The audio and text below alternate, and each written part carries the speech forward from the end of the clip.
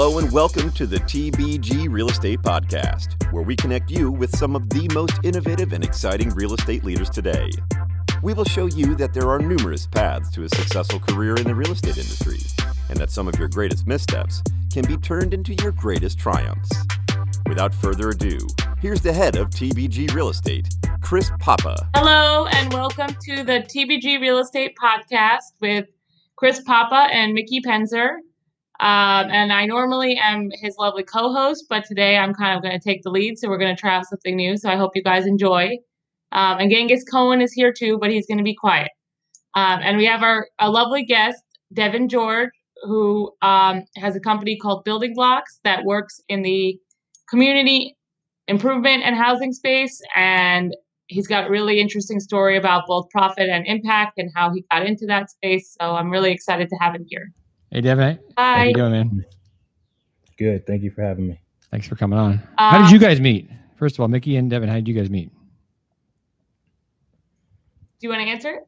Go ahead. We have a mutual friend. Dan Hughes, he works with me on, my mission and with some fundraising stuff and just all kinds of business aspects of the businesses. And they have a mutual friend, Marcia and Adam out of New York. And they saw a connection on both sides of saying, hey, we have this Mickey person you need to talk to because you guys do some similar things. Her background is fairly similar.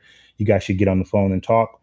We got on the phone and had a chat, and she was like, well, I think you should come on our podcast and, let's have a chat over a podcast. So that's kind of how we started. That's how we met.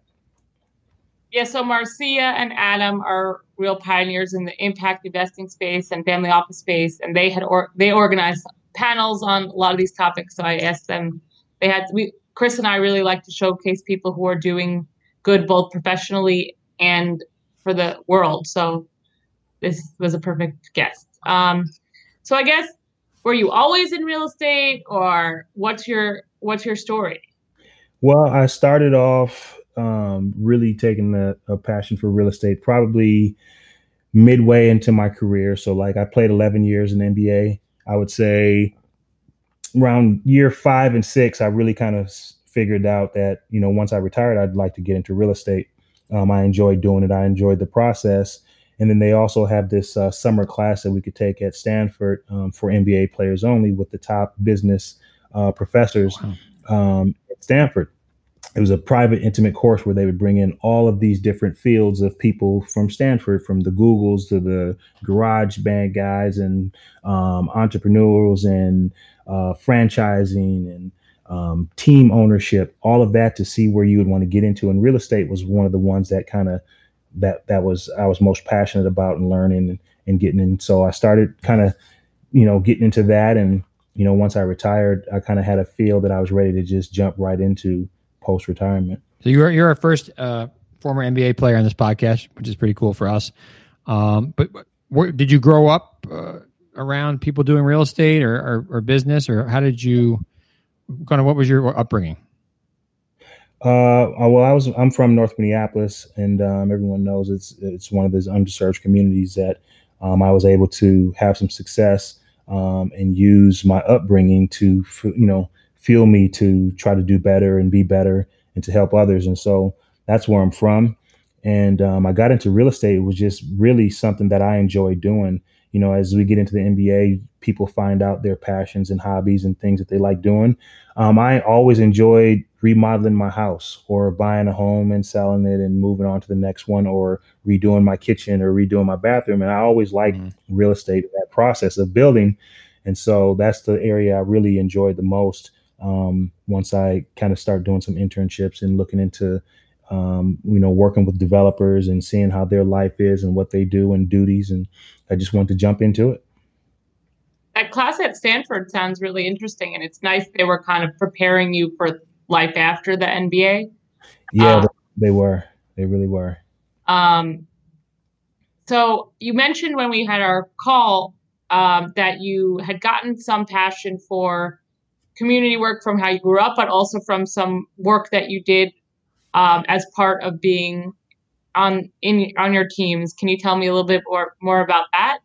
Yeah. So, basically I got heavily involved in doing a lot of our community engagement, mandatory events that each professional team has. You know, when you see on TV the commercials and the Read to Achieves and people going to the Ronald McDonald's house, those are mandated by most of the leagues, the NBA, the NFL, that there's so many, each team has to get into the community and do so many events because these people in the community support our teams. They want to make sure that guys are actively getting out into the community and serving back the communities that love us the most. And so I kind of got thrown into the role of doing a lot of that community service event. I was on a star-studded team. I didn't have commercials to tape after practice. And so I didn't have a family. I didn't have kids at the time. And so they were like, just send Rook or send the young guy. And so I was always doing it. We developed into, certain cities really enjoyed me coming. I enjoyed it. The kids, me coming to read a book for 30 minutes really changed some kids' lives, and they thought a Laker came and visit them. So I thought it was pretty cool. And so I got, I just kind of getting more and more involved in it. So tell us about Building Blocks. What is Building Blocks?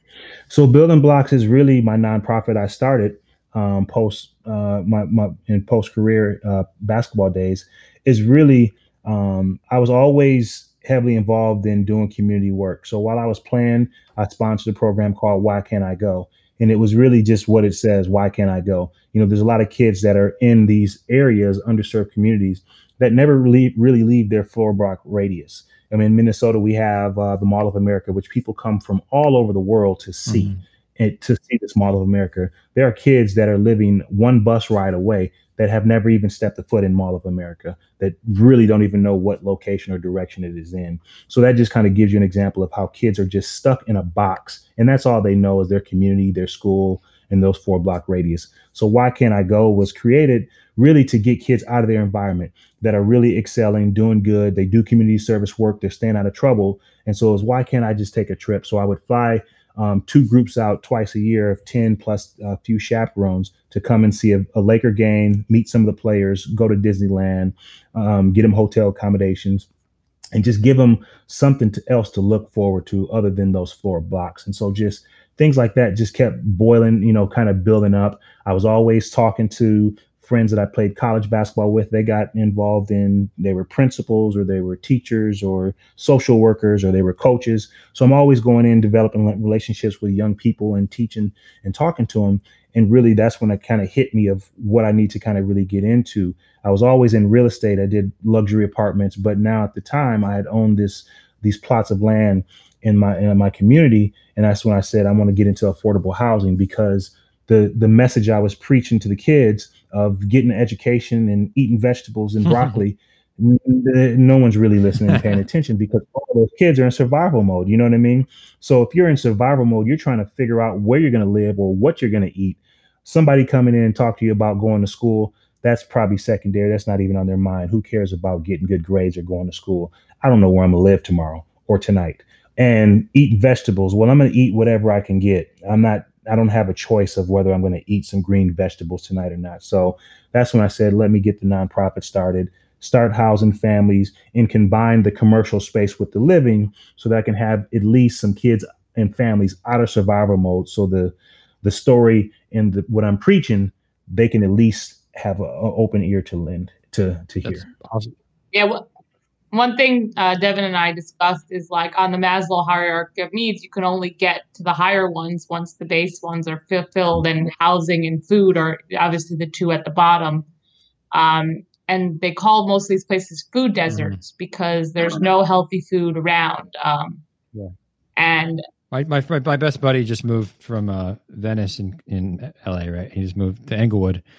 And so it's a big difference as far as like the food situation. He's like, yeah, it's like a food desert out here. It's like he's never experienced that before, but it's just, yeah, there's only fast food restaurants like within all the couple blocks of his where he's living. So how do you? I mean, that's awesome. I mean, it's amazing. How does, so you have a plot of land? How do you? If I had a plot of land, how would I get something built on there that's affordable, like housing? It sounds like a lot of work and a lot of people you got to know and talk to, and like it is. It really is. It takes a little bit more work on the deal structure on how to get it together, because it's not as simple as just building something, charging rent, and then paying your mortgage. Yeah. It's caps of rate that you can't rent, you got to rent to a certain amount. So you creates these huge gap, because what most people don't understand is it doesn't matter for the most part, other than like stainless steel and flooring and hardwood flooring and units, the steel, the concrete, windows, that's it doesn't cost. It doesn't matter if it's in Beverly Hills or if it's in Watts or South Central. You're going to pay for concrete what concrete is. We're going to pay steel what steel is. So yeah, you can do, get a little cute inside the units with stainless steel and stuff like that. But for the most part, structure and building contract, building new construction is expensive. So when you want to build clean, affordable housing in certain areas where you can't command the rent, you're going to have a huge gap. And that's where all the work really comes in, is you got to do fundraising. You got to get the city and state and county, everyone kind of tied in and investing in and creating partnerships.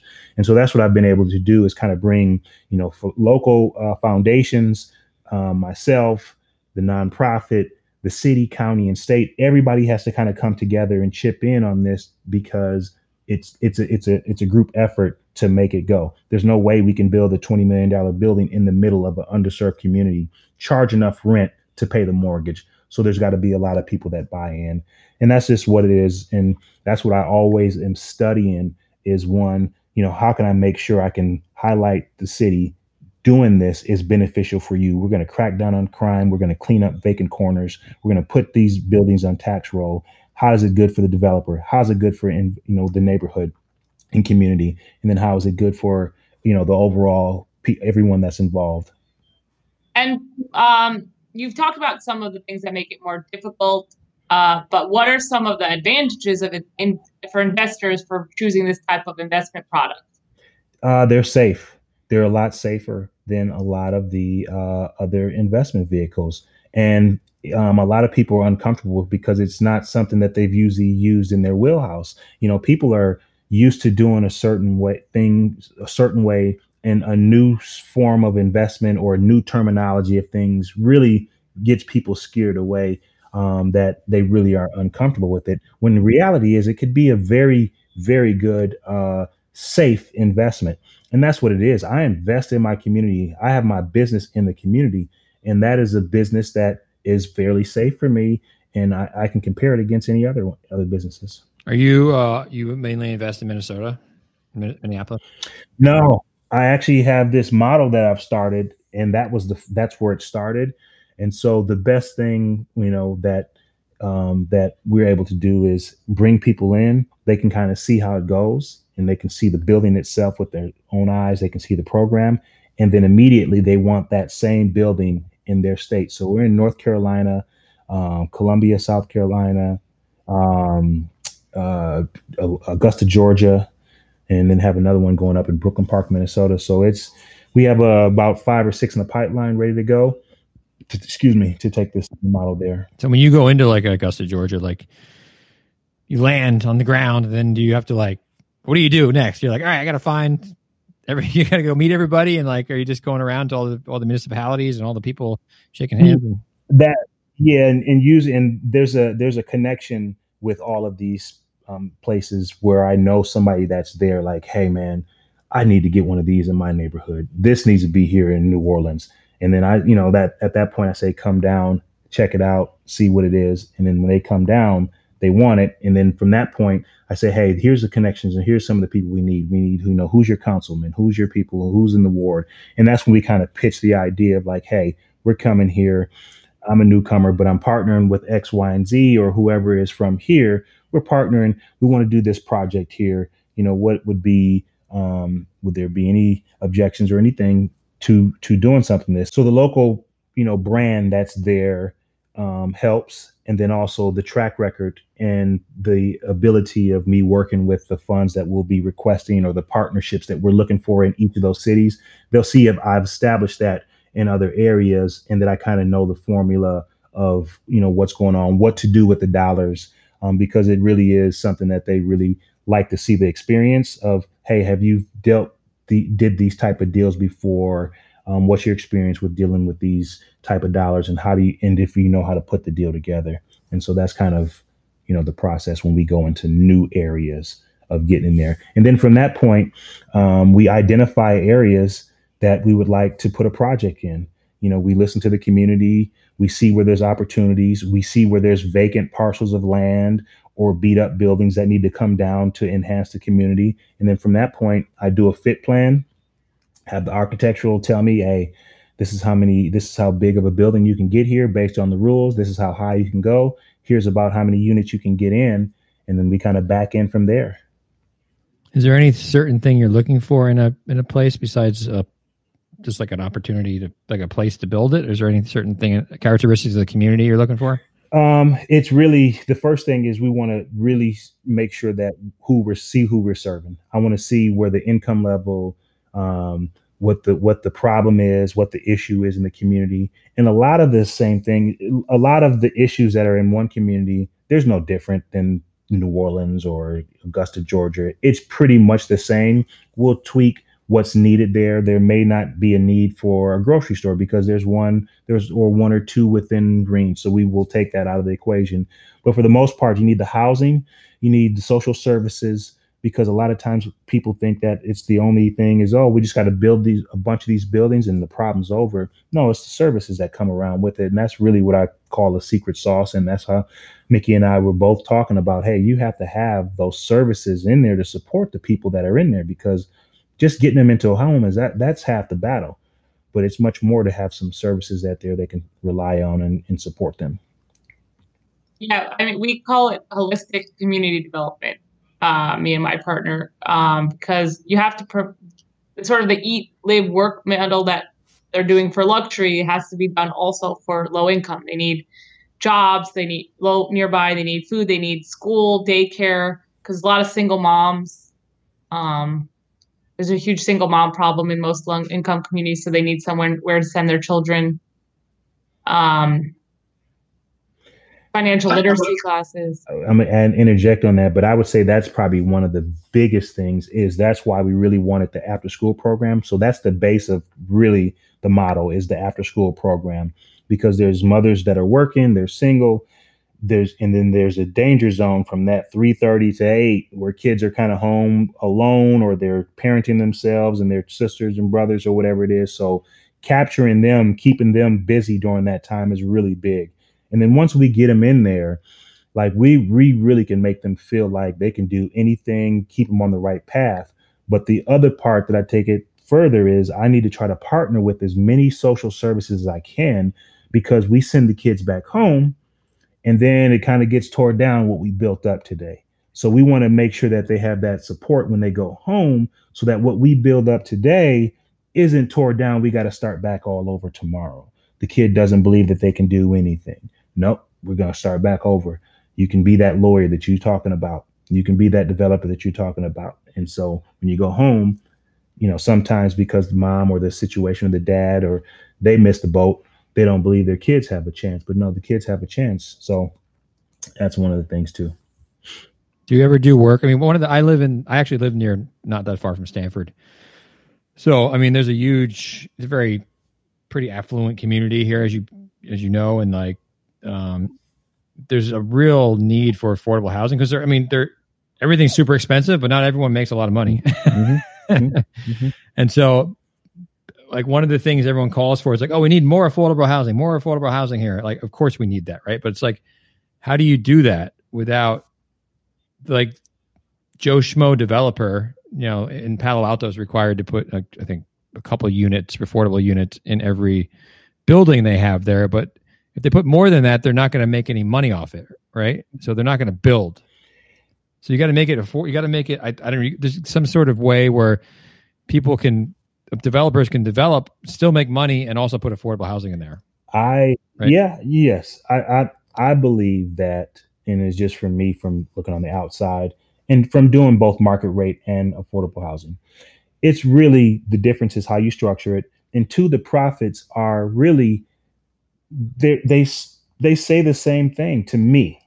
And I think the majority of it is just the control.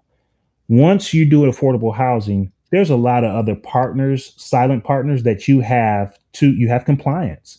There's tax credits that give you millions of dollars where you have to keep your rents. There's city that chip in millions of dollars that say you have to keep your rents here. We have a segment of people that work, that make this much money. where they have nowhere to live.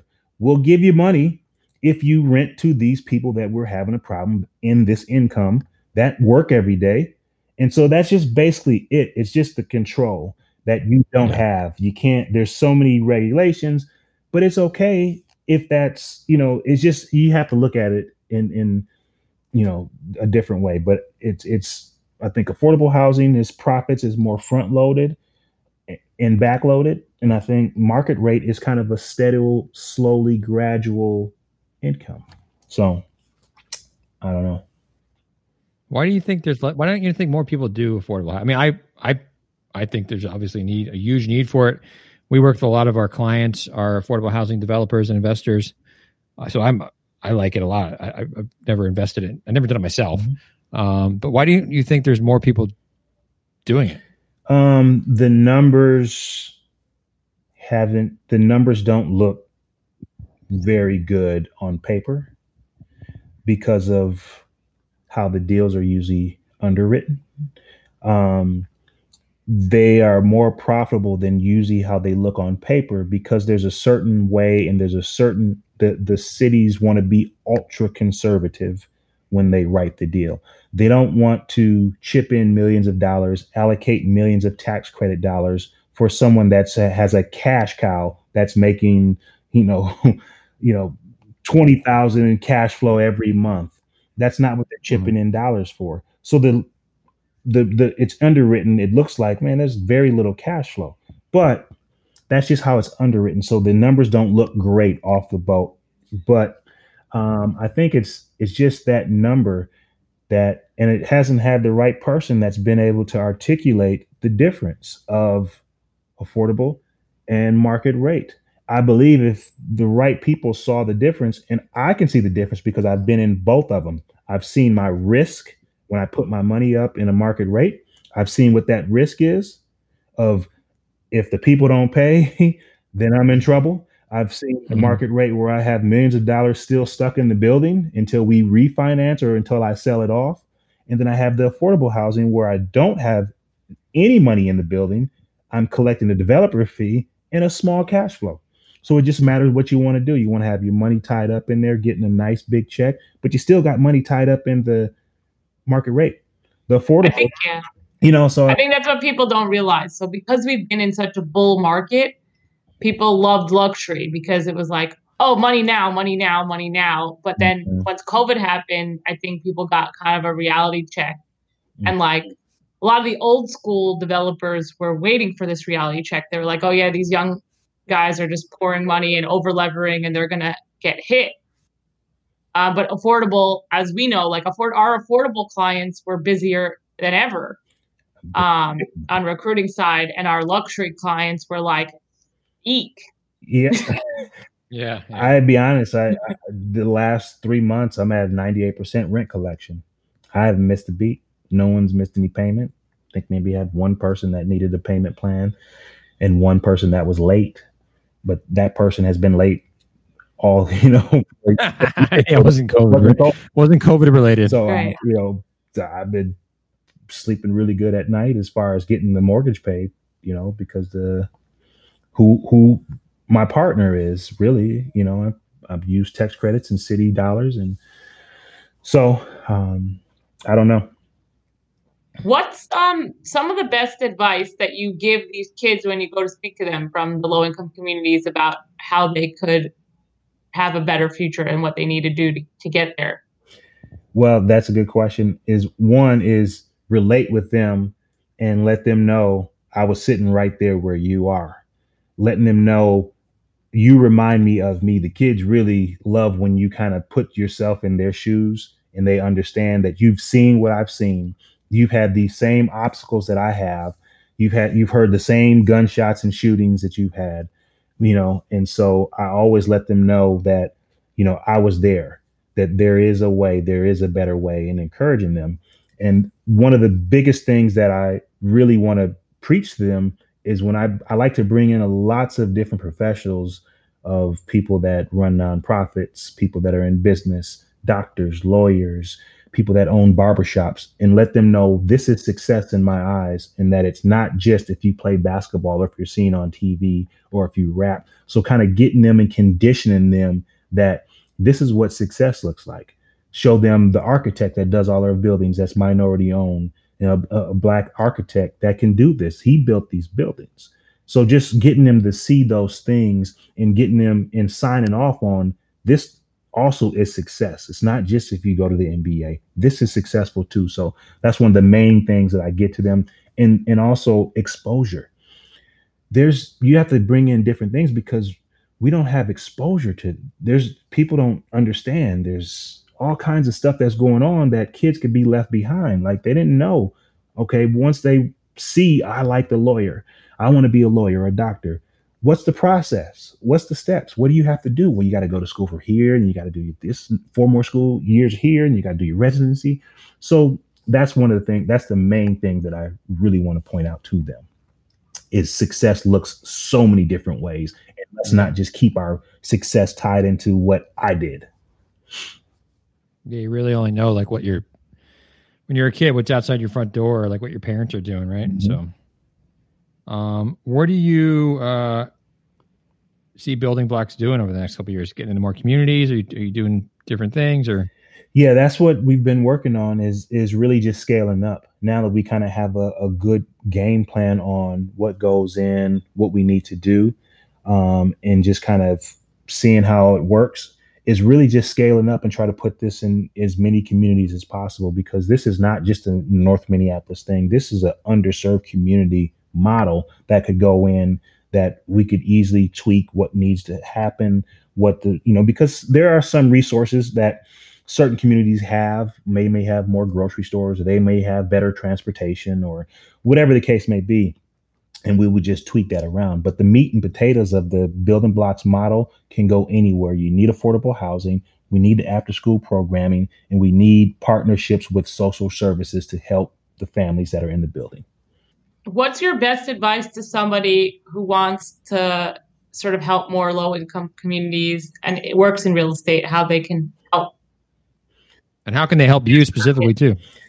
There's a couple things that would help me. First is help me get the language that transform my investment percentages or our IRR and all of that to the normal market rate language. Because I don't think my language is speaking to them when I'm talking about investing, because it's an investment in affordable housing. And I want people to know you can make a profit, and it's an investment in affordable housing. It's not a donation. It's an investment vehicle. So I just don't have that terminology that most people are looking for that translates from affordable to, hey, you get a 35% ROI, and I don't have that capability. But I could tell you, hey, if someone's put $1 million in the property, here's the date they would get their $1 million back. Here's the percentage I could give them on their $1 million. Here's the boost that they would get for being investing in here. And here's the cash flow that they would get. Add all that up. What is that number? Because I think that's what I'm not doing correct, is speaking that language. Yeah, I think a lot of people, average Joe, thinks affordable housing. Oh yeah, I'm just doing I'm giving money away. But it's really like people it could be a selfish thing too, in a way, like you're getting money back. It's your investment. Like you're making money on this, right? Yeah, we could definitely talk about that on our next chat a little bit. And that's the part that I love about what I'm doing is I'm a developer. I chose to develop in my neighborhoods and underserved communities. I'm building up the community and making a living from it. And it's not from the community. It's from the corporations that buy our tax credits that's allocated. So it's from the big corporations that when I allocate the tax credits, the developer fee is in that. And so it's not necessarily, but it's a win-win. I got a great business helping people in a neighborhood that is needed most. So I love it. It's awesome, man. That's a great way to jump into You want to bring them to the next round there, Mick? Next stage of this? Yeah, so our last part of the podcast is called the hot seat. The hot seat is sponsored by KK Reset. KK Reset is an HR management and outsourcing consulting firm that specializes in helping organizations to reset their culture, structure, and path. They do this through services which include comprehensive consultation to identify gaps and opportunities for corporate training programs, HR services, and career mapping services.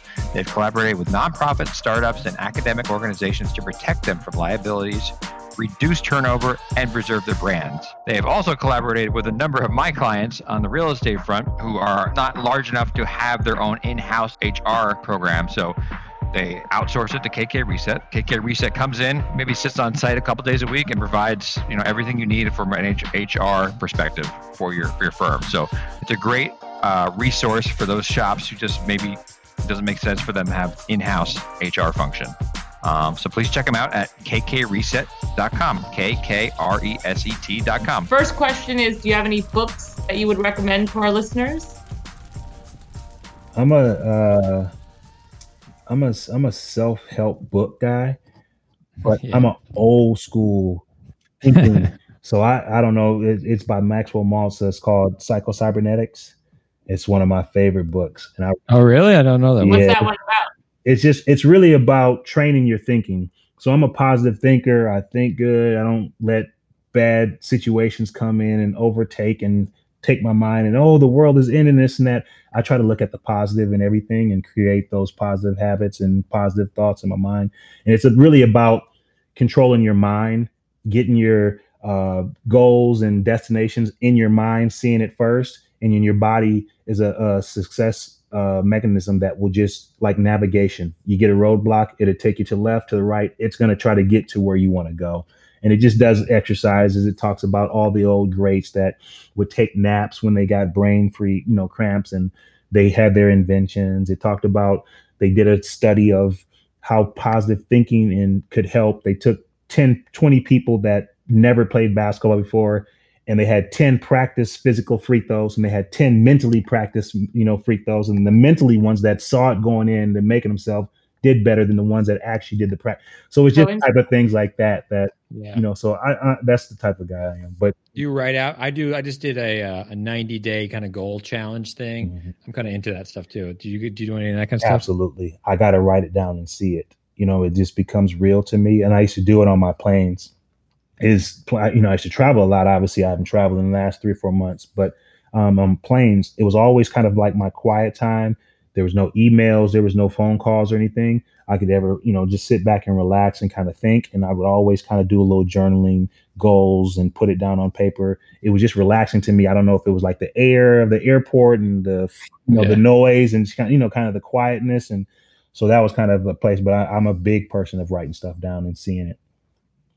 What about, do you have any podcast recommendations that you listen to? I'm new to the podcasts. I'm like, you're lucky, but you're on the best one. That's amazing. So I'm new. So that's why I apologize. We had a little trouble getting on and getting started, but I just recently started getting into trying to, jump on the podcast and, hitting my phone and scrolling through and trying to look at some things. And so I'm new. All right. Well, I've only answered that one. How about, since we're in COVID times, how about TV shows you've been watching? I need some new TV shows. Oh man, I've been watching all kinds of Criminal Minds. I just finished up that one's good. How to Get Away with Murder. I just finished that one up last night. Those are the shows I kind of like, those little those type of murder shows. Criminal Minds will really screw with you. I like Scandal, and I like all those shows. So NCIS, I watched that one. So those are, CSI was my old one. So I like those type of. Which city of the CSI?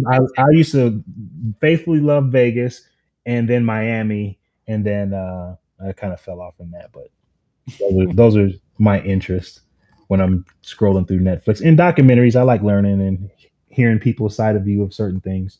Documentaries. Cool. So our next question is, what are some things you like to do outside of work? Outside of work, I like traveling. I like bowling. We're a family of bowlers. Oh yeah. And I like, really doing things with friends, outdoor barbecues and stuff like that. I'm more of a intimate, private guy, but those are things I like doing. Did you ever bowl a 300 before? I have not. I have not. Dad and brother have before. Oh yeah. Yeah, we Oh, got wow. a family of bowlers. Well, maybe our next 90-day challenge, you and I will both write that down. What advice would you give to your 20-year-old self? Ooh. I would say I would have started early. I wish I would have started earlier, um, of really getting going, internships, taking things serious. Um, I see there was a wake up call. So my first contract was 3 years. Second contract was 4 years. But then going into my eighth year, I sat on the market for like, you know, 2 months. The other contracts, I got drafted. The second contract, they signed me at 1201. Soon as 1201 hit, they were ready to sign Yeah. me. But then I sat on the market on the next contract. That kind of wake you up like, ooh, this is real. Like I don't have a job, coming up. And so that's when I really started saying, okay, that's when I took the Stanford class. It was a summer course, a private course with George Foster. I don't know. He's a business professor there at Stanford. Really good. And I know a lot of the chaperones that were helping us, the kids that go to school there, they were like, "Hey, no one can get in his class. You guys should be lucky. This guy is teaching you this." And so that was good. But I started early. I would have started much Yeah. earlier. But when you're 20, you get drafted and you get in the NBA and you got a contract. Oh, life is good. It goes on forever. And then you get drafted again. You kind of relax a little bit. And so I was never drafted and I had the same attitude, so I wish I started earlier. I was going to stunt tours as an infant, so a little bit different. But I was never drafted for any sports of any kind. I'm a big tennis player, but to my father's disappointment, I did not play in college. So I took a look at the schedule, and I was going to NYU, so it was D3, nothing crazy. Mhm. And I took a look at the schedule, and I was like, I will not be able to go out at all if I do this, and I want to get my socializing out while I can. Mhm. And I started going to like a lot of charity and networking events then. Like I would go to a charity event and then go clubbing after. Mhm. So I started building my network then. So it's probably good I didn't do the test. But now I took tennis back up like the last 5 years. Okay. Alright. Yeah. Yeah, but I will never go pro. And my dad thought he would be going to the U.S. Open. Want to wrap it up? Last question? Yeah, so the last question is our favorite question because obviously Chris and I are recruiters and it's our job to get companies the talent they want. What do you look for when you hire people? I look for loyalty and trust. Um, it I need loyalty and trust because this is what I do is not necessarily office. We're all in an office hovering over each other. There's game plans. Hey, you got to attend this meeting. You got to take care of the rents. I got to go, try to get some projects going. There's certain meetings I need to go to that I can't be in 3 different places at one time. So you have to have that team mentality and trust of like, they're going to handle it, let it go. And I How think do you vet for that? I vet for it one by, some of the questions I ask, some of the things that I know people that I've known that have hired them or they work from or whatnot. Or I like to take people from trees that work with me that know how I am. The young lady that runs a lot of the stuff for me that has worked with people at other places. And I'm like, first of all, how do you feel? Oh no, Mr. George, she's good. And then slowly they show me more than you can tell me because I like to see it first, and so I kind of go based on that. Once they get in, how do they go? Start, coming on in, and I always, with the pay, I always see if they want to negotiate higher.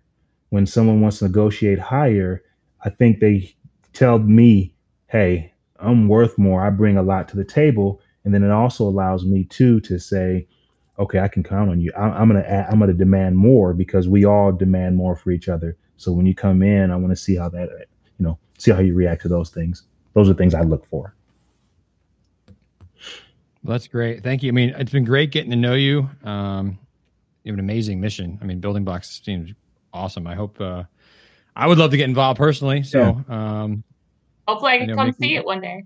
Yeah. Yeah. I'd love to see it. If you ever make it out to the Bay Area or New York, please give us a holler. Okay. Appreciate it. Thanks for having me. We hope you enjoyed this episode of the TBG Real Estate Podcast. Please visit us online at tbg-realestate.com or on Instagram at tbg.realestate. Until next time, have a great week.